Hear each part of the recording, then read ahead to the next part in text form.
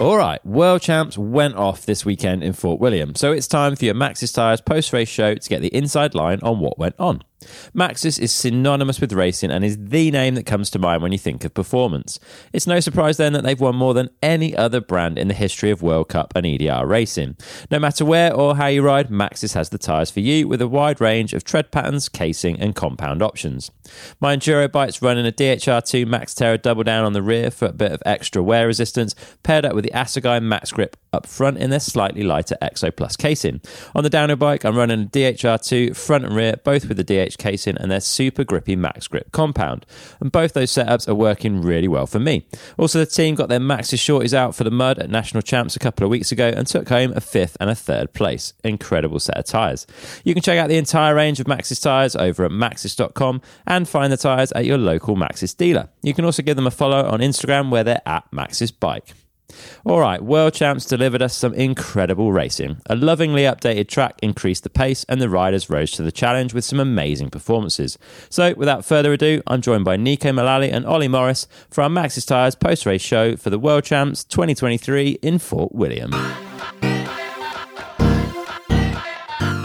All right, Fort William World Champs went off. It's been an insane week up in the Highlands of Scotland. Even better to have you two guys in the same place for the first time this year, Nico and Ollie. Welcome. We're in Nico's breakfast room at their accommodation. If there's a bit of an echo, it's a lovely little spot. Nice view out over the loch. Nico, first race of the year, or first world level race of the year. You've done a few little bits back at home. How are you feeling? Like, how's this ongoing recovery going? It's cool to see you back at the big events. Yeah, I was so stoked to be back racing. I made the US team, so I came and gave it my best shot. To be fair, it was a little bit early to be racing. I had to start somewhere though, and I still have a long way to go to gain some muscle in my left leg. But I feel better on the bike than really anything else. Like in the gym or even just walking, I can feel the imbalance. But on the bike, my left leg's forward, which is my weaker leg, and my weight's distributed on my hands as well. So I feel better than anything else riding, which is a good thing. Yeah. But yeah, I didn't have any huge expectations for myself. Like I said, I made the team, so I was stoked to be able to come compete. Yeah. And coming here not with the pressure to try to perform, I think made the whole experience a lot more enjoyable. There wasn't a huge stress to qualify. Pretty much everybody made it through. There was 80 top. You had to make the top 80. So, no, I was very happy to be out there racing. Good stuff, man. It's really good to have you back. And riding a bike that was made, or at least part of it was made, a good part of it was made just down the road in Edinburgh at Five Land Bikes is pretty cool. I think you pretty close to winning best world's bike. I think it looked pretty awesome, mate. Oh, I was so stoked with that. Over the years, I've had so many custom painted world's bikes, and it's always really special race to get something like that. And this year, being in control of it myself, my world's bike that I could make for myself was a Scottish-made steel bike with no paint on it. It's very Nico. I like it. Oh, I absolutely loved it. And they said it was the only Scottish-made bike in the race too. So I had a lot of people screaming for me on the track. Nice. It was awesome. Yeah, that's really cool, man. And Ollie, you've been away from the world circuit for a little bit. You didn't go to the last World Cup, but you're back here trackside for MS Mondraker and helping the guys. And also Ellie's back this time, which is cool. How's she feeling? Because she's been back from that. Was it a collarbone injury? Yeah, she recovered really well from that, and she's really strong. She actually came back into this event super confident. Okay. Like she did a lot of work in the winter on like how she's riding, her technique and how she stands on the bike, which is awesome. She did loads of work on the jumping side of things as well, which is like an ongoing kind of thing for I think a few of the women really, because they realise the importance of it with the size of the jumps now. And she's learnt loads from watching. Like loads. She's been literally like a sponge trackside. Yeah. So she actually came into this with a whole new perspective on racing. If you saw her through the weekend versus a few, the races last year, different person. Unfortunately, I mean, we'll talk about it later, but the final result wasn't quite there. But yesterday she showed some real good speed. So yeah, excited to see her for the rest of the year. Yeah, good to have you, Nico, back and Ellie back. We're missing a few riders for sure that we'd rather were here. So yeah, healing vibes to those that are still struggling a bit. So Miriam, Nicole, Amory, Jackson, all at home and not able to be here. All people that could have been fighting for the win. So yeah, we wish you all the best to heal up, and we hope to see you back at the races very soon. Let's talk a bit about the track, Nico. The team here had, I think, 3 months to put in work on this track. I think it's the most anyone's done on it for quite a few years. It was a significant amount of, maybe not changed, like the direction was broadly speaking the same, but it was a fairly different track in quite a lot of ways. Big amount of work on it. Yeah, it was a huge overhaul. They added so much rock and gravel to the track, and it felt, riding it the first couple of runs, so smooth. It was like you got better without doing anything. Whoa. Especially after we raced it last year, it was in pretty rough shape. So yeah, it just made the speeds higher. Probably changed bike setup a little bit too. At least for me, like I could go stiffer on my suspension because you didn't have all those chunky mid-stroke hits to try to absorb. Yeah. And then with the speed being higher, the bike was more efficient sitting up in the travels as well. But yeah, it was a welcome change. I think it made a lot of that top section easier for sure, but it just was a different aspect of racing. Like it probably made the times tighter. Yeah.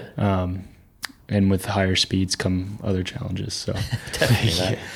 And your first time in the new course marking, so Apex pads, the new yellow lower tape. Thoughts, any kind of observations from riding with that taping and marking system?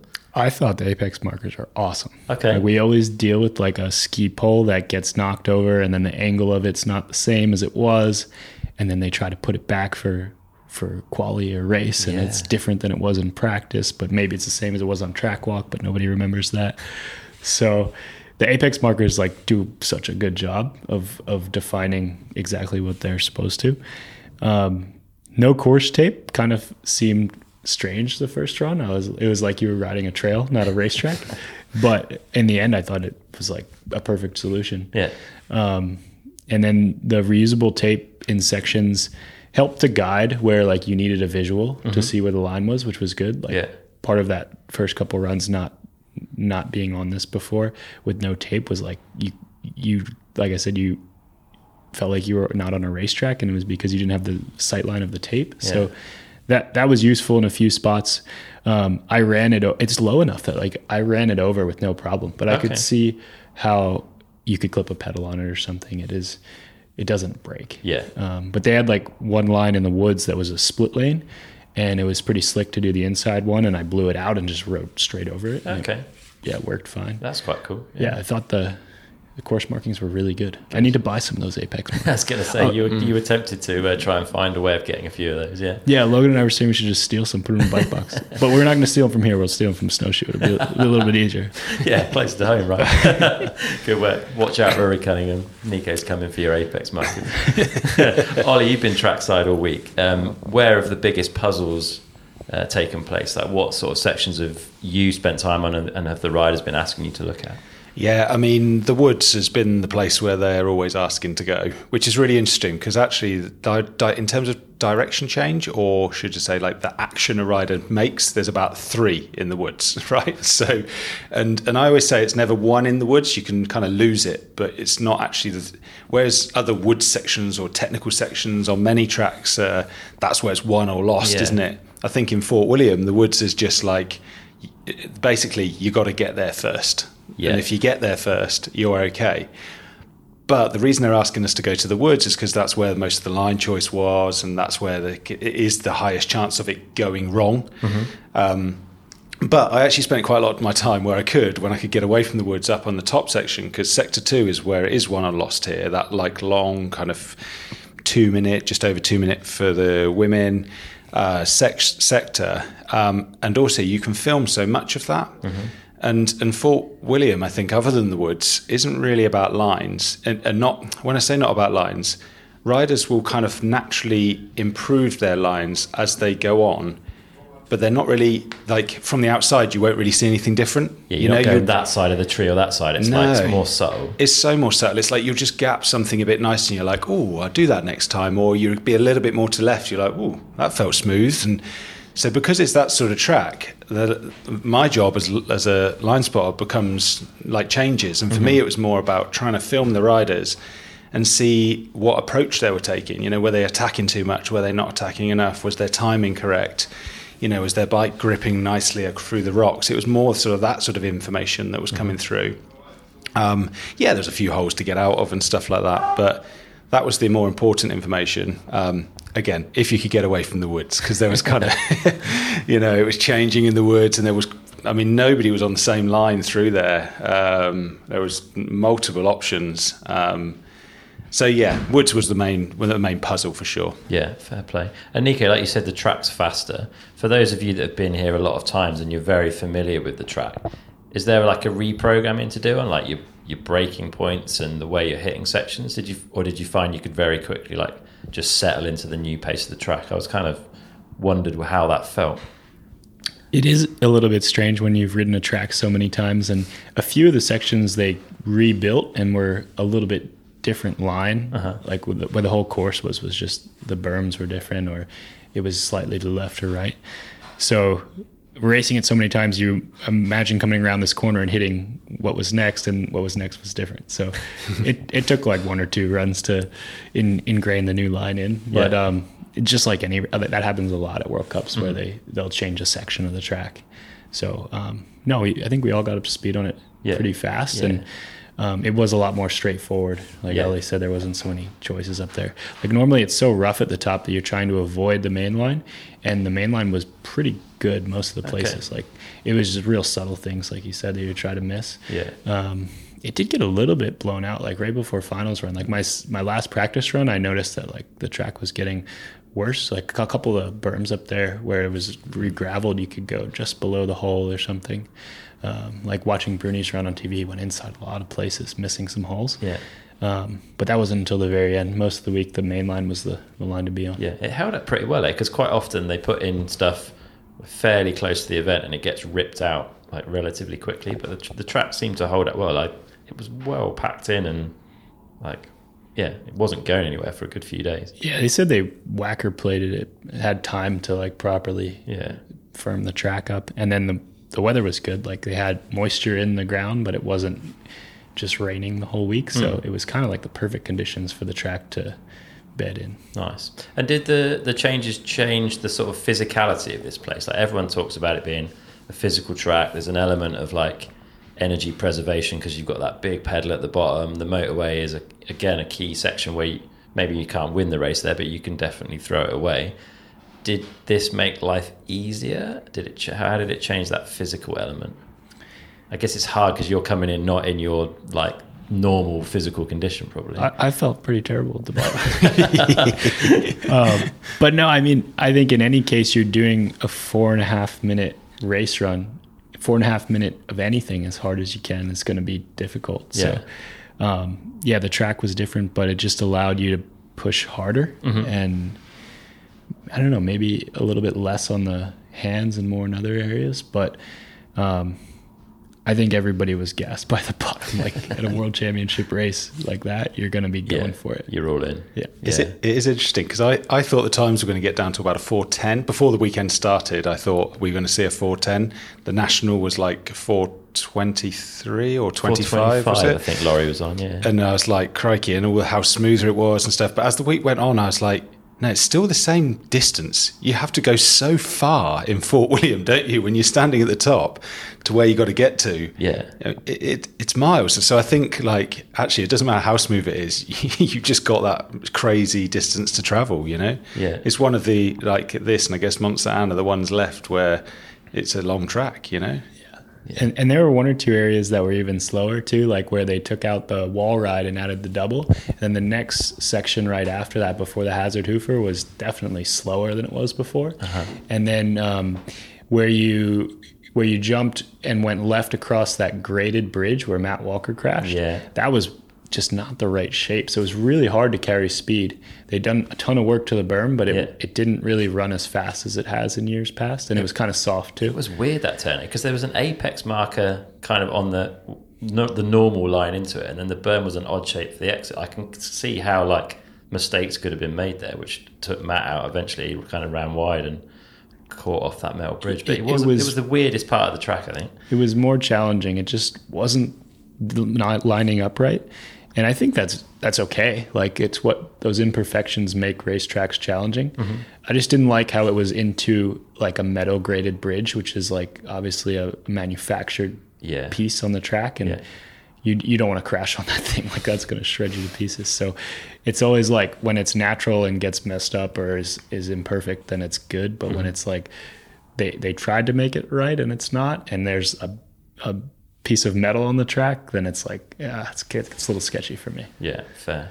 Let's talk about a bit of racing. We'll start with the juniors, and we'll start with I think a bit of a positive note from the UCI, because they tend to get quite a lot of hate, especially in the last year or so. There was 32 junior women riders, and I believe only 15 places in the final initially. And the UCI made a late change to that to allow 30 junior women through, which is cool. Like, they recognise the fact that there's more junior women turning up to these events, because in the past, like, there'd be some of them, I remember there being like 6 or something. So to have 32 and 30 places in the final, fair play, good on them. And I guess Amy Kenyon would be the local favourite, Scottish junior rider for Pink Bike Factory Racing. Wasn't quite to be, unfortunately, for Amy. It didn't quite come together. But I think she, for me, probably had the best bike on the hill. The Iron Brew themed bike and kit was a bit of a stroke of genius to anyone that's familiar with that little Scottish soda. That was ace, wasn't it? But apparently they're not paying her. That was just a choice thing. So wasn't an advertising thing. Apparently not. I might be wrong, but from what I heard, no money involved. It was more just how much you relate it to Scotland. So you'll gain a lot of fans here at Fort William winning that. Yeah. I saw the guy running the lift drinking that all weekend. There you go. That's it. You're going to get preferential treatment on the lift. Good stuff. And then, I mean, Kiwi junior women's downhill is bright. Locked out the podium. You know, it's a small island on the other side of the planet. Travelled all the way here and absolutely dominated. We had Sasha Ernest in third, 0.4 back from Poppy Lane, who was apparently her first ever downhill race outside of New Zealand, which is insane. She's chipped up at World Champs and come second. And then Arise van Leuven 5 seconds ahead of that, taking the win, who I didn't realise, but she was heli-lifted out of Ludenvier. They did the World Cup pre-event recently, a couple of weeks ago. She was heli-lifted off the hill because they thought she had a back injury, and she basically got back on the bike this week and smashed it by 5 seconds. Wow. Incredible, huh? Like, huge. Some serious talent coming out of New Zealand, right? Yeah, it's so cool to see that, isn't it? Or especially when it's one category, i.e. the junior female, and one small country. Clearly they're doing something right there. I mean, we know the tracks are good there, and we know the vibe's good there, so makes sense, doesn't it? Yeah, but, strong history, right? Yeah, I heard they were all first-year juniors too, so that's really positive. They're going to be building even stronger next year. Yeah, it's really exciting. Super cool to see. Hopefully, I think I'm pretty sure Poppy said she's getting a lift with her East to Andorra for the next World Cup, so she's going to skip school and come do some more racing, which is cool. Yeah, it's really good to see. And then the junior men, I guess there was probably a couple of favourites. Chris Hauser's had a good start to the season. Wasn't to be for him, unfortunately. What are your thoughts on Chris Hauser, Nico? Have you seen him ride much? Yeah, I think he looks incredibly fast, maybe a little bit loose around the edges like a lot of juniors do. But it's easier to rein that back than it is to find the speed. So I think that's what these years are for, and he seems to be, I think he'll figure it out. Yeah, that'd be cool. And then Bodie Kuhn, again, the rider, I would say the rider to beat this season. It feels that way. Real good support through his team. Had an amazing run. Wasn't quite enough on track, 0.4 back. But still a super impressive run. These guys are throwing down, huh? Great run. Yeah, it was a really good run. It's quite interesting, though. I don't know, at the end, he threw quite a lot of whips on the jumps at the end, and it looked cool. So I'm not complaining from a visual, but I think he might have even been up, or it was really. I think he was up, or it was super close anyway. He coming was up at some point in his run, yeah. Yeah, he was up coming in. He was up, wasn't he? Yeah, I thought so. And then he did these whips, and I'm like, maybe you could do them just a little smaller and still get the 0.4, but hey, maybe he gets the style points. I don't know. Who knows? Danny Hart's won a world champs with a whip in it, so it's doable, right? Yeah, but he was 14 seconds up or something. True. He had a bit of a It's in margin, time to didn't he? play. Yeah, very true, very true. And then Henry Kiffer taking the win. According to Fabian Burrell, the first German to win a mountain bike world champs, which is cool. He just looked completely mind blown by the whole thing. Like, I saw him on Win TV, and he was like, he just didn't know what to say. He just said it was the run of my life, and that was it. Like, he was stoked. Super cool. Yeah, it's awesome when he was expecting that he could maybe do a good result, but not coming in feeling like he needed to win, and then to put his best run forward and it working out that he won is pretty cool. Yeah, very cool. And we got some fast juniors coming up next year to challenge these guys, eh? So there's a couple of Kiwi junior males who have apparently been beating all the elites back at home, who will be first year juniors next year.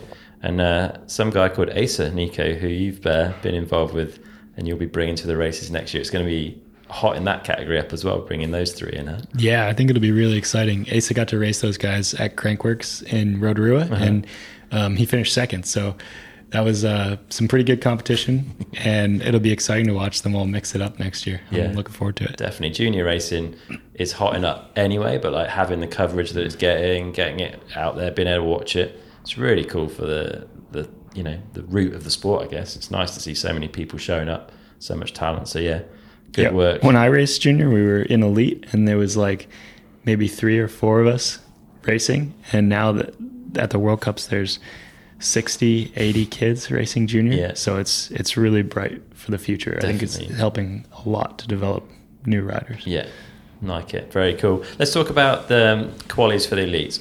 Now, I was kind of confused.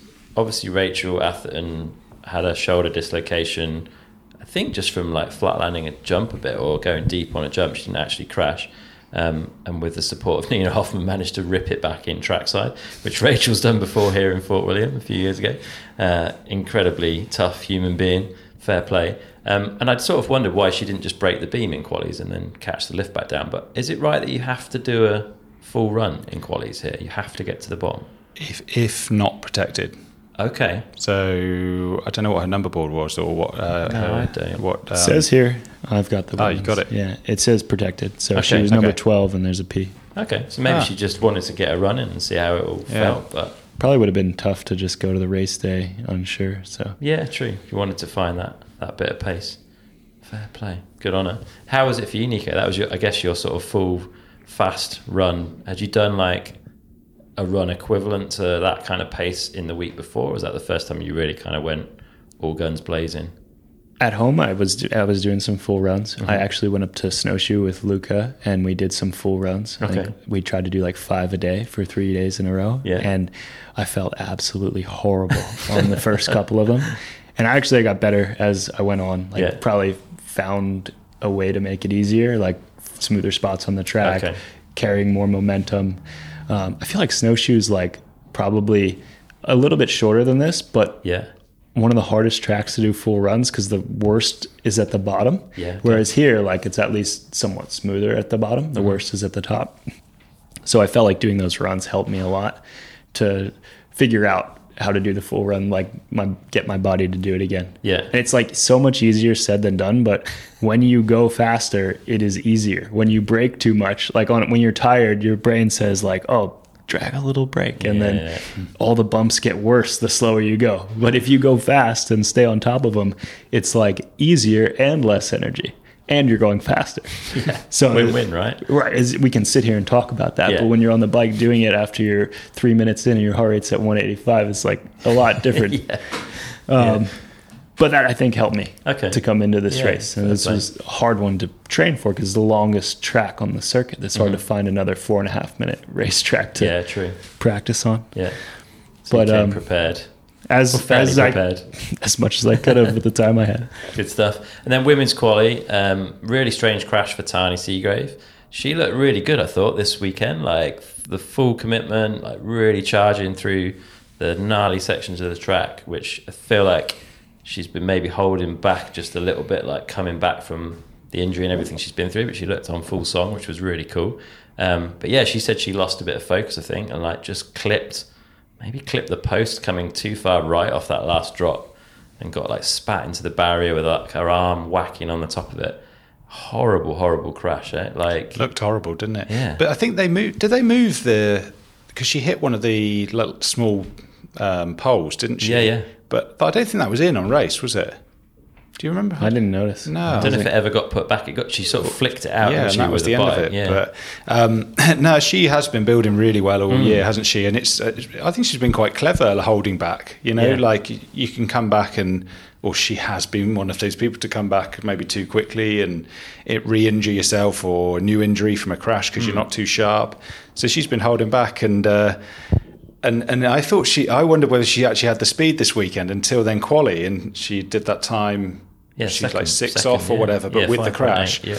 And so it was kind of like, you know, I thought, oh, here we go. You know, she's on for it. But we'll obviously speak more about the finals in a minute. But the quali run, she proved that she was back well and truly. For sure. Other notable mentions, a couple of enduro riders showing up and having a go at downhill. Gloria Scarzi qualified 4th, Hattie Hun qualified 6th, our British national downhill champion. Cool to see, Nico. Hey, some people crossing over and making the most of the opportunity to get into teams to race these events and actually laying down some incredible times as well. Yeah, I was impressed by that. I think maybe they looked at this track as being a long enduro stage. Yeah, maybe. Yeah. So maybe it suits the enduro riders pretty well. It's definitely like now they're trying to make all the tracks around 3 minutes. So downhill riders are training for that. And then we come here and for the women to be closer to 5 minutes it's more like an enduro EWS EDR stage. Yeah, they'll be in their zone a little bit more. So they showed that with those results. Definitely. I think the difference though is the speeds are way higher, aren't they? Like enduro is generally you're not going this fast, so they still got that bit to deal with, if you know what I mean, or to learn, like you say. Sure. So it's tough for them, I think. Yeah. But from what I'm hearing, there's more and more enduro riders looking to either come back or come and join in if they haven't been here before. So let's see what happens next year. That'd be ace. Would more be cool. Area, right? Yeah. Cool. Anna Newkirk in 7th, fellow American Nico, on that another steel bike. Contra bikes. Yeah, Evan's bike. Yeah, she's been doing so good this year. She's like pretty consistent top 10. For sure. She's definitely stepped it up, and the field is even more competitive than ever before. So good for Hannah. Impressive. Yeah, and Stacey Fisher in 8th, another UK rider. She seems to always find some way of turning on. She was, I think, 6th at World Champs last year in Leger. One of the guys from Raw is helping out with setup on her bike. I was joking that she's got a French gene somewhere. She just knows how to turn it on for World Champs. But yeah, it's cool to see up there again. It didn't quite work out in race runs, but impressive quality performances. And then in the men's, I guess no massive surprises in there, but Loic in the front, we're quite used to that. Andy Kolb, 2nd. I think he was quite shocked by that, Nico. He seemed like almost surprised. I don't think he thought he had a particularly rapid run, but he's on it, right? He's just Mr. Consistent at the moment. He can just churn out great runs. Yeah, he really is. And I think he kind of caught fire after the Fort William round last year. So maybe he never really had a good race at Fort. Well, I'm sure he has had some good ones, but not an outstanding one. Yeah, right. Yeah, at his current level. So yeah, that's awesome. Not surprising for us, but I think he was stoked with that. Yeah, and then Bernard in 3rd. he's always there or thereabouts, and he's at one day it's going to happen for him, and we're going to see this win hopefully. But he looks super confident this weekend. Like the bike looks sick. Always good to see him firing because he's a great rider to watch. Yeah, he's looking great on the bike, and he has the belief as well, doesn't he? And that's obviously the massive thing, is believing you can actually get that win, even though it's not quite there. He still comes in and believes he can do it, and he rides like he believes he can do it. When he's coming past, you're like, I sometimes say riders look like they're kind of like owning the hill, if you know what I mean. And he's definitely one of those with that presence that's like, yeah, I'm doing that gap first, I'm doing that line first, and just riding with full confidence. So the difference is then obviously delivering on the day, which is the challenge. Yeah, definitely. No short of confidence on Bernie. I was saying, like, in the quali, 1.2 off of Loic. Yeah. And I would love to see like a day in the life of Loic Bruni and Bernard Kerr. Yeah. And like they're just so different, and what their surroundings at the race, the resources that they have access to, it's like they're such different guys, and to be so close is amazing. Honestly, I'm very impressed for Bernard. Like for all he has going on, running his team, his videos that he makes, like Loic's not doing any of that stuff. No, it's just full focus on the racing, right? Yeah. But I guess it's what works for you, right? It's the environment that makes you comfortable and confident and happy. And Bernard's found that, and Loic's found it, which is, they're just different. It's cool. Yeah, it's your route, isn't it? Yeah. Like you have to take your path to your best, if you know what I mean. Yeah, totally. And Bruni different. Whilst we're talking to Bruni though, I was surprised in quali that I know he's the world champ king and all this, and he's obviously an amazing rider and everything that they do. I was quite surprised to see him go fastest in quali. Fair point. He doesn't normally get on with this track. It's not his track, even though his bike looked absolutely... I would love to try that bike down this track just to see. I went up to him after the race. I said, "Is it you or the bike?" And he was like, he just went, "The bike." So, maybe it's being humble, I don't know. It does look glued to the floor, though, doesn't it? Something works. Yeah, they've got it working. I've always really wondered well. the same thing. You know, how much of it is Bruni, how much of it is the bike? It's got to be mostly him. But you see him hit, like there was a couple sections where there's like a rock on the inside, like in that pinball section, and he just smashes into a giant rock, and the bike just stays completely stable. Yeah. Just absorbs it, moves exactly as much as it needs to, carries on. But no then, noise. And then you'll get to another straight, which is just like rattly rocks. He's using full travel, and it's always returning really quick. And you're like, well, how's he got this bike that's landing or something, not springing back up, as you've just described, but also just like returning so well? He's got two, I mean, he does have buttons on that thing, doesn't he? So I don't know, but he's getting the best of both worlds and the cherry on top, you know? It does look very, very good. One day we might be able to have a play on one. You never know. Could happen. They might release it to the public. Well, yeah. I mean, I think it's the race program that's building it, isn't it, and designing it. Right, okay. Rather than specialise themselves. From what I gather, yeah. Okay, that's interesting. But I don't know who owns the IP as such, but like it will still be used for Specialized. But I believe it's a fully race program race focused program. rather than a specialised run. Like it needs to look like this, blah blah blah. Fully. It's performance first before anything else. I think they will use that linkage layout on their new bikes. Okay. But as a prototype, so they're using lugged carbon tubes, which yeah. makes it a lot easier to make a quick, precise prototype. Yeah. But what's really interesting is what they're doing with their suspension on that thing. And I think there is where you're not going to be able to have access to the electronics and the like what Loic can change on that bike and optimize for each track and each section of the track. It's good. But even like Ollie said, more than just like it looked good on the jumps and it looked good in the rough stuff, it looked good in two completely different rough sections. So to get that balance is incredible. Yeah. Fair play. But I do think it's a lot of Bruni. Like he's so strong. Look at the size of him. Like if he's strong enough to keep that bike planted. I think he seems to be able to absorb a lot of energy from the bike underneath him. Like when it does go wrong, like that crash, was it Val de Sol where he got his timing wrong and it just, you saw the amount of energy that flew out the bike and threw him down the track. This was a year or two ago. And you're like, oh man, how is he normally just keeping on top of all that? So that's strength, because he has such a strong position on the bike. Like he seems to be able to absorb and take the hits. He is super strong, obviously. Like, you know, we know how much work he puts in. So, but it's more than that. Like his timing down that, like as I said earlier, I was watching like long sections in that first sector or two, and his timing of where he was loading up the bike was just, especially during practice, like perfect. You know, so it is him as well as that bike. A dangerous combination. And really impressive to see him turn around a venue that's been a tough place for him in the past. Oh yeah. And have a super good attempt at becoming world champion here. So fair play, Loic. Let's talk about the racing. We'll start with the elite women. Tani went into the hot seat fairly early on.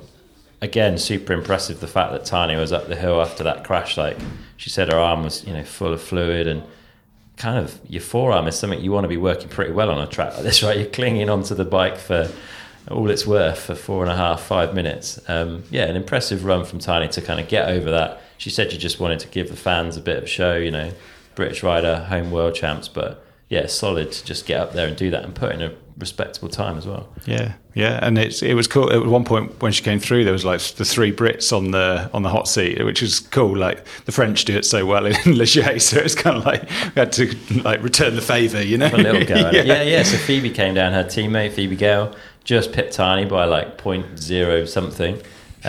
Cool to see them so close. They ride together. They're really good mates, and yeah, awesome to see both of those sitting on the podium for a little bit. Phoebe's looking, I've said it in one of the earlier podcasts, but she's looking better and better, stronger and stronger, technically better every week. I think it's mega to see. And she's obviously first year, so it's she's got a long way to go still, which will be awesome. Definitely. And then a rider that really stood out today was Louise-Anna Ferguson. I mean, she's from Fort William, but she's lived in Queenstown, New Zealand for quite a while now, so she's not like local to the track. I think she only came back from Crankworx a few days ago.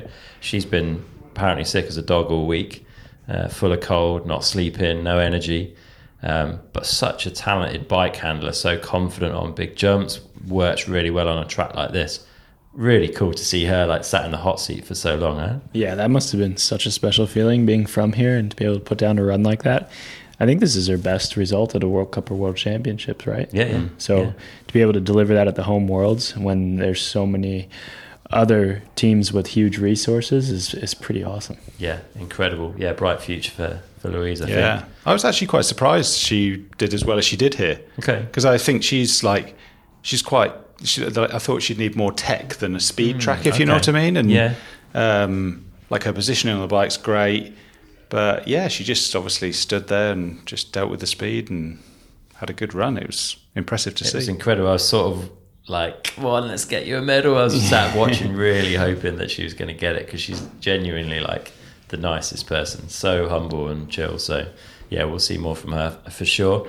Rachel had a good start to her run. She was 2 seconds up at the top, but no surprise, I guess, that wasn't going to be maintained. Like, I guess she must have known that the win wasn't on the cards, Ollie, do you think? Or was she still? Do you think she'd still be up there trying for it? I don't know if she knew that. Like, I mean, I didn't know anything about the injury. Obviously, her shoulder got dislocated, and for me, I was thinking, well, on this track, a brutal track like Fort William, you're not going to come back and win. But it seemed to be that everybody else was just like, yeah, Rachel's still going to win. She's coming. You know, so everyone else had belief. I assume she had belief. The fact that she was lining up there because I guess she's not going to just want to roll down. Mm-hmm. But yeah, like you say, through the run, she was, you know, the time was obviously showing that potentially there was something wrong there. I mean, you could see with her riding, she was kind of lopsided, I think, obviously trying to take the strength through the other arm. Yeah, didn't look comfortable. So, yeah, but great to see it. I mean, we're forgetting, so cool. It's just cool to see her out there. Oh, yeah, 100%. And I'm sure, hopefully, this, you know,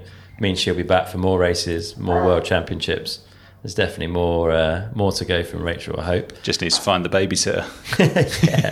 It's been cool actually seeing, I can't remember the kids' names, but her daughter and Danny's eldest seemed to like get on well. They were playing together and smashing stones into puddles, and brilliant. Yeah, super nice to watch the potential future generation of world champions hanging out together. Marine Cabarrou, Nico, I mean, she's again, I think, been taking a measured approach to building back from some serious back injuries. Incredible run from her. I think it's fair to say she's back.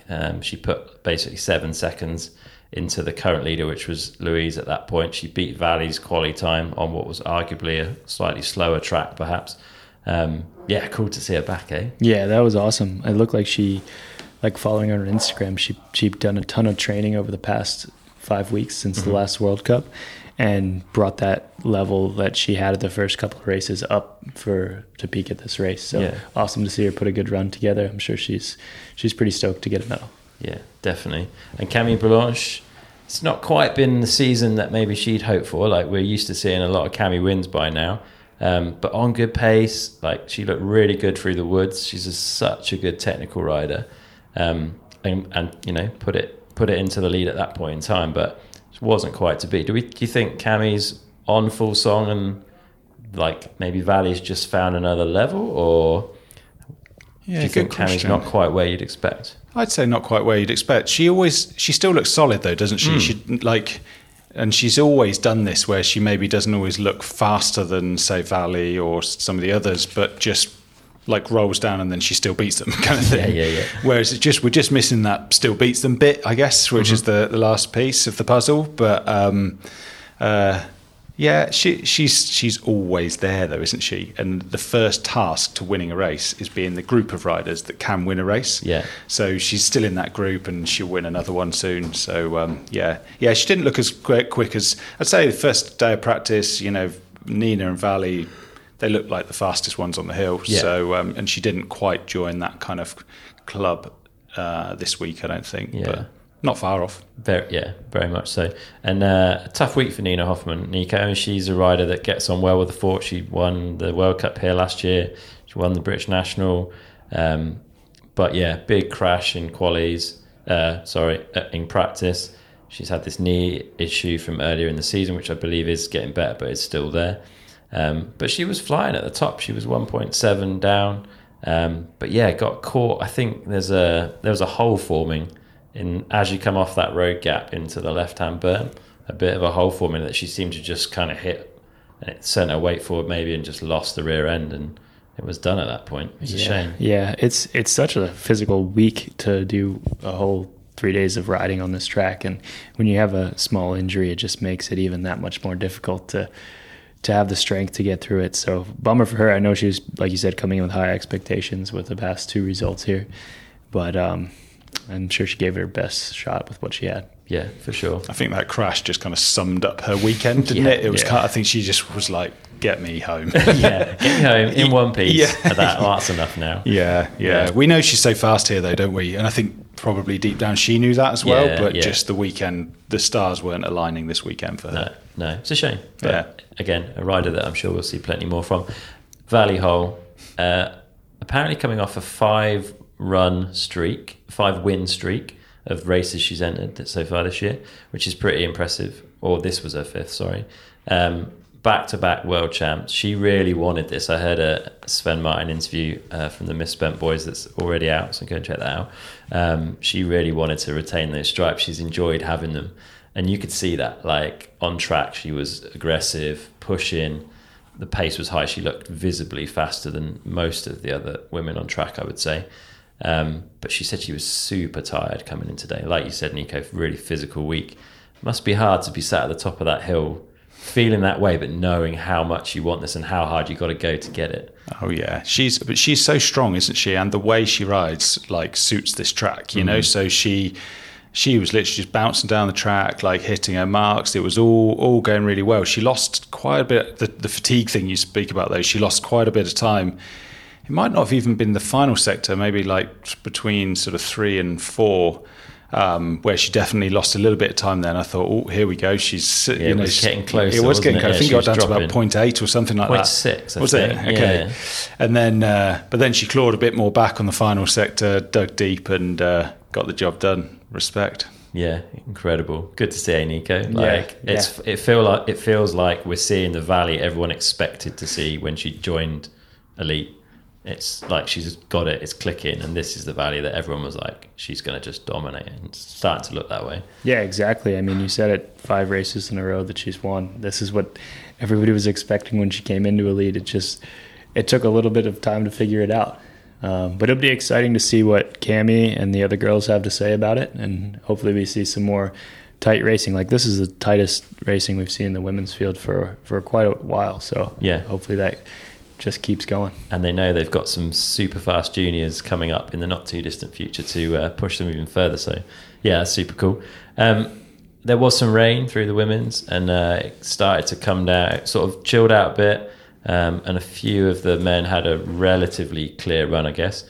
A couple of riders sort of capitalised on that early on. So Greg Williamson, Scottish rider, well supported in the Fort, had a good run down the hill and got himself in the hot seat for a wee while there. How does it feel, Nico, when you're in that position? Like, you know, you can see the weather's changing and you're starting to have those thoughts like, could this be like a special result for me? Or I've not been on the lucky side of that very Okay. many times. You always get the in my flip career. side. But if I ever was, I wanted it to just completely rain, start snowing. I don't care. Fuck everyone else. I want to. Wind, everything. Yeah. You got to cash in your card when you have it. Yeah, true. Yeah, you got to make the most of it. Eh? But yeah, the rain did come down pretty hard. Angel put in a good run, took over the hot seat from Greg. Cool to see Angel back on good pace because he's always shown that ability, but it seems to be up and down with injury and a few bits and pieces. But he was getting that Uno bike working pretty well. Yeah. He looked in quali. I thought he looked like one of the fastest where I was watching. Okay. In sector 2, he looked so fast, and a couple of times in practice, I can't remember his quali result, but it wasn't like where I thought it would be. Where you see everyone come through and you sort of guess almost, and he didn't quite show where I maybe thought it was. So when he was up there, when he had the better track or whatever, I thought, oh, he's got this early on, especially when the other riders were like, who came down after him couldn't be within like 15 or 20 seconds. It was kind of like, he's done it, and I thought maybe Greg would stay on the podium there as well. But then who was it came down? Oisin O'Callaghan came through, Showed that there with was about 3 seconds off, and you were like, okay, the game's still on. Oisin does love wet tracks though. He turns on when it gets rainy. So I mean, where he lives helps, I think. Yeah, true. It's used to wet weather. If you like riding, you have to like riding in Ireland. That's a very good Especially point. this year. Yeah, definitely. So yeah, we've got these guys sat on the podium. How does this track change, Nico, when it rains? Does it, like, everyone says that rain up top is actually kind of quite useful, I guess, up to a point anyway, because it helps, like, if it's too gravelly and dry, it can get quite loose. But the woods feels like the tree cover's fairly dense. Does it take a while for the woods to start to degrade? Like, how does the track change throughout that rain as it intensifies? The grip doesn't change too much. The woods is where it will make the most difference on the grip. The biggest issue is with vision and rolling speed. Like some of those flatter sections towards the bottom, they're just obviously not going to roll fast when there's standing water on the track. Yeah. It was interesting. I dropped in for my run and I got off the boardwalk and it started raining. So I got half of a dry run. I think it was actually raining the whole time, like longer at the bottom. It just hadn't made it up yet because it was pretty wet down the last section. But I got to experience a little bit, half and half. Fair play. And the biggest issue is really vision. Like Okay. if you can't see as well, it's hard to ride that committed Yeah. as guys who didn't have to deal with it. And are riders and teams looking at rain radars and stuff in the pit? Where the forecast? How are people deciding what they take up the hill? Because I guess certainly for the top few, they were still down in the pits as the rain was starting to come down. So it was an obvious choice to take your wet weather kit and make sure you're prepped. But in Scotland, are you always taking that stuff to the top? Yeah, I mean, most of the time you take everything anyway. Okay. Here you won't change tires. Like the track's not gonna, you're never gonna run a different tire. Yeah. So you wouldn't take a set of mud tires like you normally would. But for sure, I had roll-offs, tear-offs, and goggles with nothing. Okay. And be ready for all conditions with that. Yeah. That was really the only thing that I was gonna change if it was gonna rain on this track. But yeah, you normally can never predict the weather in the mountains. Even if it says it's going to be nice, you want to send with your mechanic, like he's going to carry it all for you. He's working today, whether he carries it or not. So you take everything we need. That way it's better to be looking at it than looking for it. Sounds good. Makes sense to me. Let's talk about Greg Minnaar. There's been a lot of talk around the pit this weekend about whether this is his last World Champs or not. I think he's 41, maybe 42 now. Still incredibly fast. He's had a rough start to the season. Things haven't always gone his way. That theme sort of continued, but he qualified 8th and I was up in the woods and he looked on the pace of all the top riders. Like it felt like the Greg Minnaar we know and love, and that some of those demons might have gone away, Ollie, but it wasn't quite to be, eh? Yeah, I think I'd heard he had a bit of a crash this morning as well in practice. Apparently this morning, and had very sore shoulders, But when I saw him in practice, I thought, oh, here we go. Yeah, Greg's back. Literally was like, okay, not even an outside bet. It was kind of like he was going to be the man to take it. He like that sector 2 I keep banging on about, but the speed he was carrying through there was so good to watch. And you're like, he's older than me, and he's still at the top. It's great. It's insane. It's awesome to see. So Yeah, well, we'll probably see him next year. Let's hope so, right? But that it looked like that Schraub into the left was the one that rolled the tyre off the rim, I think. Yeah. That was a harsh turnout. Everyone was hitting that hard. That was one of the harshest turns. And it's hard to know if there was an issue before that maybe caused him to lose pressure. Yeah. But in general, the corner speed on the guy, holy crap. Like to see him coming through that top section, he was carrying so much speed around the turns. He obviously knows how to do it here in Fort William and knows on this track that the momentum is everything. Mm-hmm. And just like being a big guy with a big 29er long bike, just to carry it around those corners and just high average speed, he was really impressive. And gaps on the track too, like he's 42 years old and he's doing most of the gnarliest stuff first. Yeah. I don't know if that's like helps him, his mindset to know that he's doing that, but very impressive. Yeah, very cool. Let's hope we'll see him again next year. Matt Walker was fairly early. He's sort of down the UCI rankings, I guess, this year, not had the start that he would have hoped for. That really looked like a world champs run. Like Matt's normally like quite calm, I feel, in his approach, like real sensible guy. That looked like he threw everything at that. Like it was cool to watch until it went a bit wrong. Oh, and that crash looked horrible, but it was so cool to watch. And if you think back at Charlie's run and then look at Matt's, they were actually very comparable. I'm not going to say in terms of lines, I can't remember that exactly, but just in terms of like their intensity and their like, I'm going to win this kind of attitude on the run. He was just very unfortunate hitting that. I think he slid a bit wide, didn't he, in the left, and then came back onto that little cheese grater bridge and hit the edge and over the bars. So, yeah, unfortunate for him, but good to see that he approached it like a world champs run, right? Yeah, he came in with like you say, I'm going to win this. Yeah. National champion in the UK. Yeah, beat Danny there. Good confidence builder, and then let's roll the dice, let's go hard. It was cool to watch. Yeah, let's hope he's okay because that looked like a nasty crash. All right, and then we've got many other riders to talk about, I guess, but the next sort of big person to come down the hill and create some trouble for those people on the hot seat was Charlie Hatton. Ollie, a rider that you've spent a lot of time with in the past, you've worked with, a rider that I think we've talked about on this before, like the results in him, and it's just not quite come together. Maybe I think maybe said we didn't feel like he believed necessarily.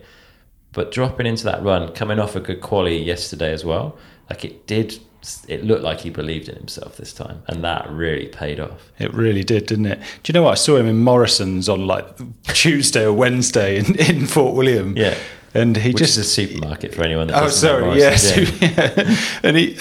And we were chatting for ages, to be fair, and there was just something about him. I was like, he seems so relaxed and so. I didn't know then that he could win, but I walked away with my family and was like, he seems like he's in a good place, like there was definitely something going on with him, with an air of confidence coming into this race, which maybe we haven't seen before. He's always quite a relaxed, chilled, friendly person, but we haven't quite seen that before. And then to deliver a run like that was absolutely insane. Again, it was like we were saying about Matt, it's a world championship delivered run. Yeah. And I wondered, because there was still a few to come down after him. I was like, are we going to see a world championship delivered run? Was there going to be even better than that? Which obviously there wasn't. But huge respect to him. Charlie is a grafter. He goes out, he sets objectives, he ticks the objectives off, he goes again, he ticks them off, he moves forward, he's on it, and this certainly shedding a tear for him today. Yeah. Oh, 100%. Yeah. Nico, thoughts on Charlie's run? Yeah, I mean, so cool that he could do it in a fair condition. Like everybody had the same condition to deal with. Yeah. And obviously he does well in that. I think he rides in that pretty often. So he excels in that situation. And for him to just put that run together was awesome. When he came down that far up on the other guys, even like guys who didn't have as bad of condition, like Angel or someone else, it was like, man, this might be like, that's a huge margin. Yeah, that could stick. We ended up watching it to the end because there was a few guys that were very close halfway. Yeah. But man, so cool. He's such a nice dude too. I don't know him very well, but when I saw him on the first day when we got here, he asked me a lot about myself. How was I doing? Nice to see me back. and that's just so nice. Like, like I said, He's a super nice guy. Yeah, it's just very deserving of this. Yeah, it's very cool. Very stoked for him. Yeah, and someone else who was stoked for him, but also probably could have had this, was Andy Cole.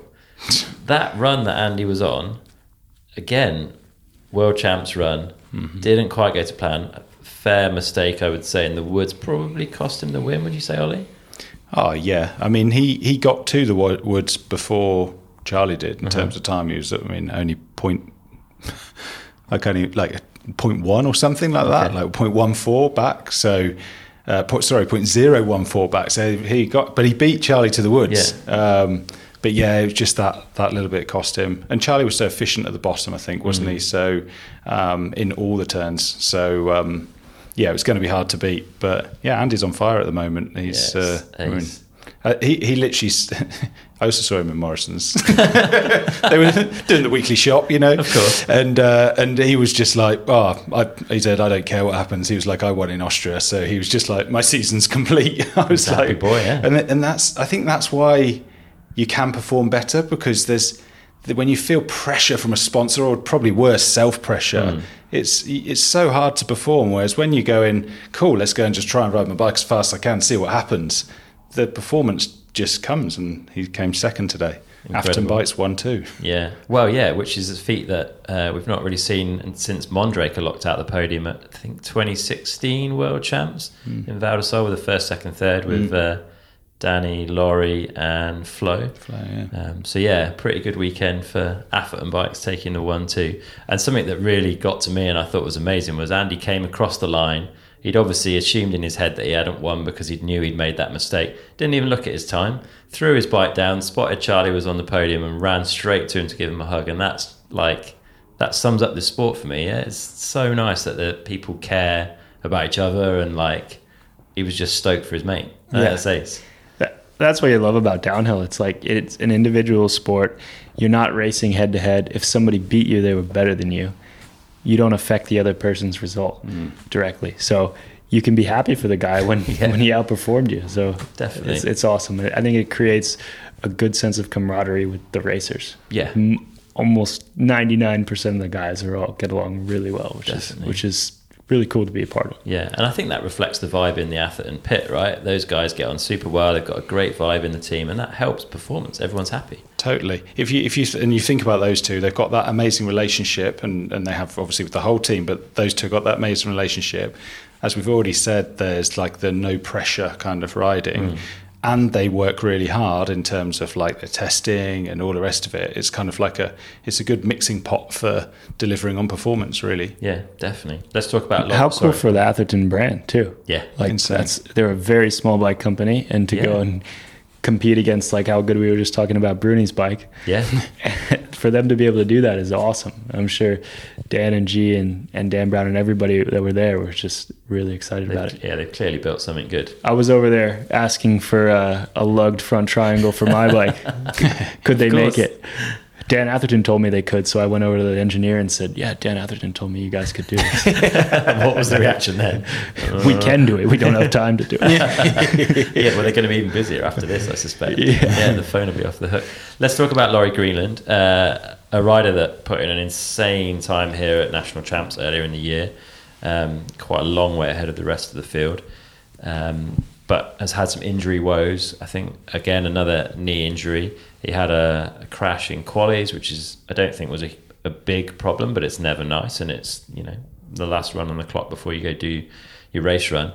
But he's looked so good on the track this weekend, so light, so he describes when he's riding cocky, he knows he's good, and it looked like he was in that state where he could put the bike anywhere and it just would work. It's cool, eh? So cool. I don't know whether Nico should talk about it, but it's actually he got into the woods in 8th, and his sector 2, he's the fastest on sector 2 here, and but he didn't quite deliver on that today. I don't know if he just held back a little bit, but it just wasn't quite. It was sector 2 he crashed in quality. It was, yeah, but I don't know if that would have overly impacted him. But yes, we got to sector. He actually did it the other way around. I expected him to. I thought he was going to do really well on sector 2, so be first to the woods, and then maybe nurse it through the woods and obviously finish the track. But he went from 8th to 2nd, so his woods without looking at it too closely, must have been the fastest through there. Right. And it looked amazing to watch him go through there. So I think it was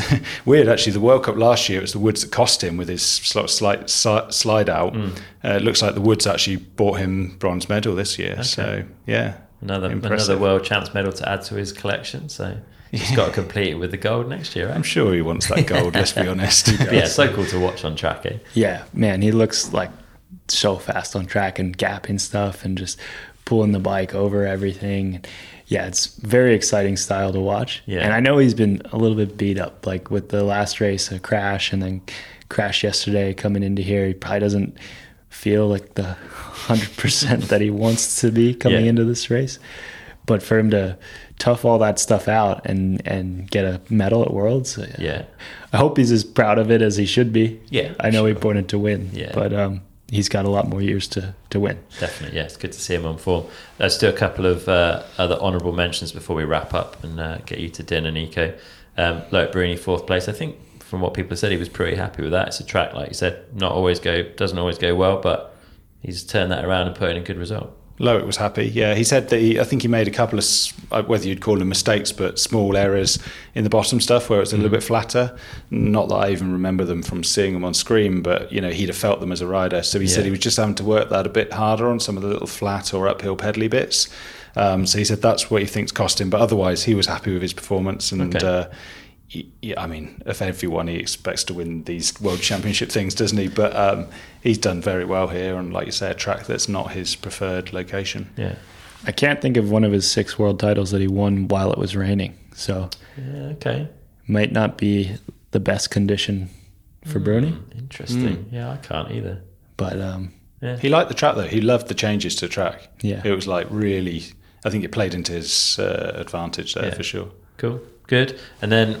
Troy, always there. We've had little periods where he's struggled or he's had injuries or whatever. Apparently he started the week poorly as well. He was struggling with energy on the first day, so kind of kept things a bit chilled. Did maybe not as many runs as he'd want to. So to stick that into 5th place is impressive, eh? Like, how many years? He just keeps doing it. Yeah, what can you say? I mean, it's the same story all the time with Troy. Yeah. He looks great. He rises. Like, the guys that he's getting top 5, 2 are changing around him, and he's still matching and doing what it takes to get up there. Yeah, it's cool to see him back. I feel like he's back to being where he always was. He did have this moment. He had the injury, didn't he? And then he came back and maybe came back a bit slower than probably he's done before. Yeah, but now, it's like, he is back. He's consistent back in that top guy again. Yeah, definitely. He looked good in Val di Sole as well. So end of the season will be good for him. Yeah. Worth mentioning Deprella. Like he's by the time he got to Sector 2, he was basically tracking the same time as Charlie. Yeah. So obviously he crashed, didn't he? But it was kind of worst case scenario where he tried to jump those inside rocks and just the front wheel got right in the wrong spot between them. Horrible, didn't it? Yeah. He landed on one too, but he was straight back on it. How quick was he back up? Yeah. Like, and sprinted the end, like it's world champs, so this is not points. Yeah. But I don't know, it just shows his mentality. Like, he was going to give it everything and nothing was going to stop him. I spoke to someone from the team who said, he'd said to them, I'm going to go wild today. Yeah.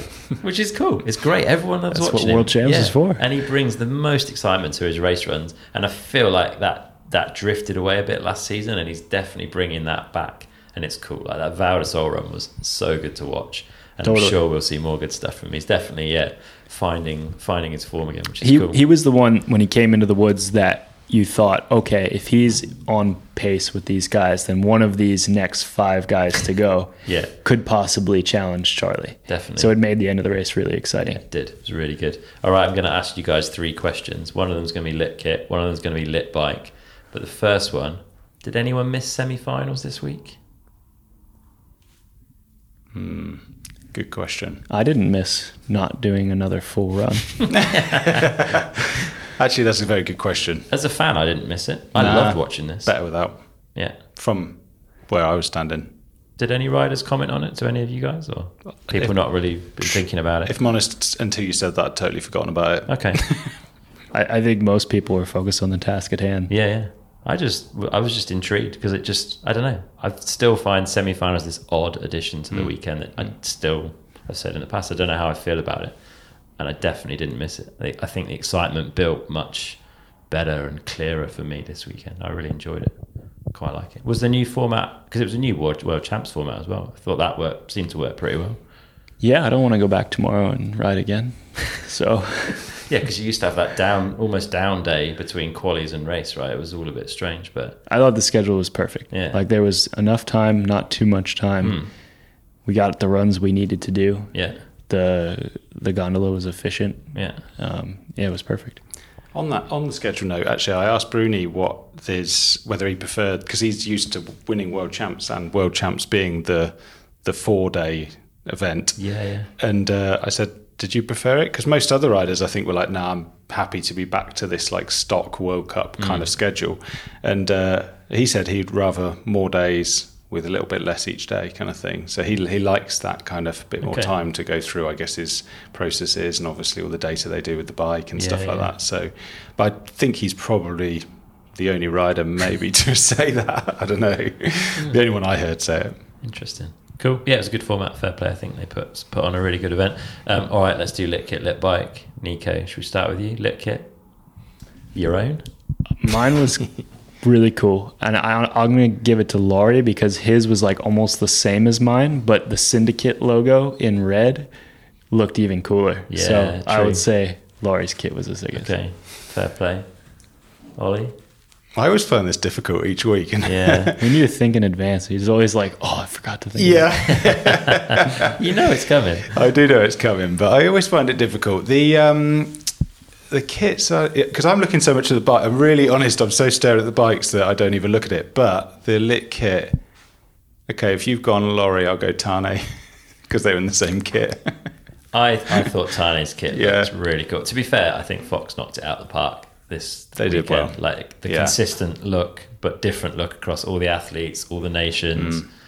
Yeah, it was clean and cool and different. And The fact they got the shoes now as well, I think, and then them doing the sort of nation colour shoes and all this, it worked really well. Yeah, it's a nice touch. Good. All right. Lit bike, Nico. Yours. Obviously. My bike was the coolest bike I've ever had. Like, I genuinely thought my bike was the coolest one there for with you. more than the color. Yeah. But I really liked Jackson Goldstone's bike that he didn't get to Yeah, it ride. did I look thought nice. the Syndicate bikes all looked awesome, but Yeah. red and white looked really clean. Yeah. So I really liked that Nice. one. I'm going to go Bernie's. Okay. It looked. I wasn't sure initially, and then I had a closer look at it. Nice and It does colourful. look- yeah, it looks kind of cool. Like Yeah. there's that all the Ferrari kind of leaning with the font and everything. And it Yeah. does.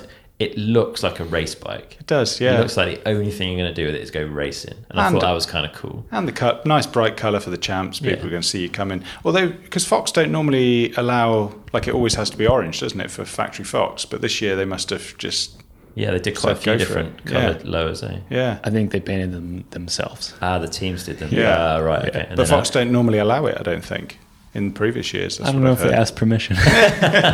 If I was Fox, I would have said, sure, paint it whatever color you want, except for yellow or red. there's reasons there. Right. Good point. Anyway, I thought Tiny's bike looked ace. I think out of all the canyons, especially like that hot pink, I think it looked wicked. It Did look really cool. stood out on the hill against the sort of the grey Scottish drizzle and rock. Like, it looked pretty cool. How funny was Eddie Masters' bike? Because Bernard's was painted after his Ferrari. Yeah. Eddie's was painted after his 2005 Vito van. That's rusty. Covered in It's a rust. bit of rust on Yeah. the paint job. It's a nice touch. It was hilarious. And Eddie would have found that so comical too. So it was very fitting. Yeah, very Brilliant. cool. Yeah, awesome weekend. Thanks to everyone involved in putting on a wicked show for us, riders, organisers, teams. Thanks to you two guys for taking time out of your evening to sit down and chat. It's been a real pleasure. Nice to have you all in the same place. And look forward to getting some more racing underway in a couple of weeks in Andorra. We're off to next, right? Yeah. Exciting. Awesome. Good stuff. Cheers. Thank Cheers. you. Bye-bye. All right, that's it for this Maxxis Tyres post-race show with Ollie and Nico. I really hope you've enjoyed it. A massive thank you to Maxxis for supporting this season. Maxxis have incredible tyres for you, no matter how or where you ride. So head over to maxxis.com or visit your local Maxxis dealer and check them out now. Here's a few other links that might be useful to you too. downtimepodcast.com/follow so you never miss an episode, /shop to support the show by getting yourself some merch, and /EP if you want copies of our lovely print project, Downtime EP. If you want to help support the show, then you can set up a regular donation over at patreon.com/downtimepodcast. As always, spread the word and make sure as many people as possible are listening. That's it for today, but until next time, get out and ride.